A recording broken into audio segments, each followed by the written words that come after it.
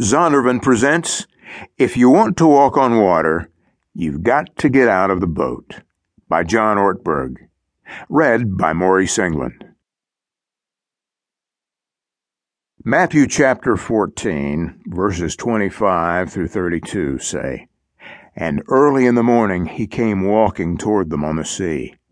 But when the disciples saw him walking on the sea, they were terrified, saying, 'It is a ghost!' And they cried out in fear. But immediately Jesus spoke to them and said, 'Take heart, it is I. Do not be afraid.' Peter answered him, 'Lord, if it is you, command me to come to you on the water.' He said, 'Come.' So Peter got out of the boat, started walking on the water, and came toward Jesus. But when he noticed the strong wind, he became frightened, and beginning to sink, he cried out, 'Lord, save me.' Jesus immediately reached out his hand and caught him, saying to him, 'You of little faith, why did you doubt?' When they got into the boat, the wind ceased, and those in the boat worshipped him, saying, 'Truly, you are the Son of God.'" Preface. I want to invite you to go for a walk. The Bible is, among other things, a list of unforgettable walks. The first one was taken by God himself, who, we are told, used to walk in the garden in the cool of the day. But as a general rule, God asked people to walk with him. There was the hard walk that Abraham took with his son Isaac on the road to Moriah. There was the liberating walk Moses and the Israelites took through the path that was normally occupied by the Red Sea, and the frustrating walk that took them on the roundabout way of the desert for 40 years. There was Joshua's triumphant walk around Jericho, the disciples' illuminating walk to Emmaus, Paul's interrupted walk to Damascus.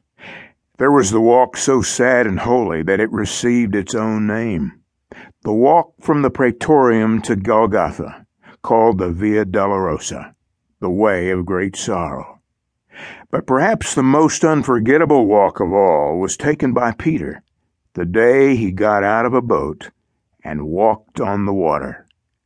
It is unforgettable not so much because of where he was walking, as what he was walking on and who he was walking with. I think that when Peter went treading on the waves, he was experiencing walking at its finest.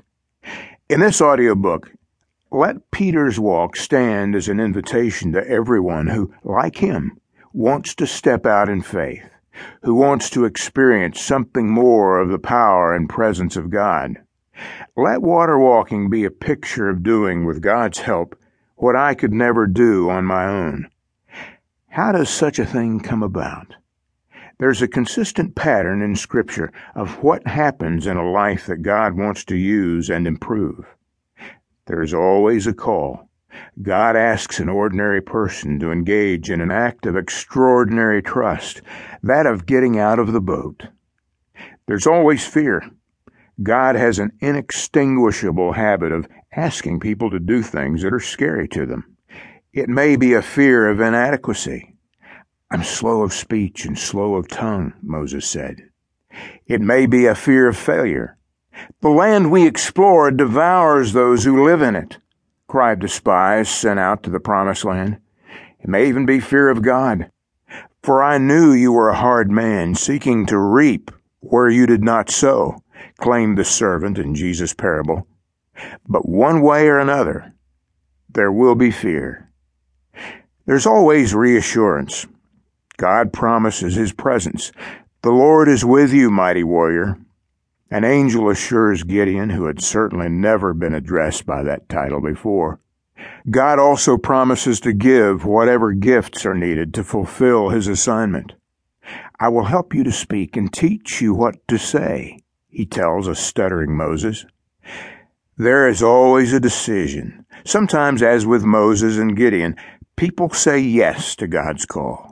Sometimes, as with the 10 frightened spies or the rich young ruler who spoke with Jesus, they say no.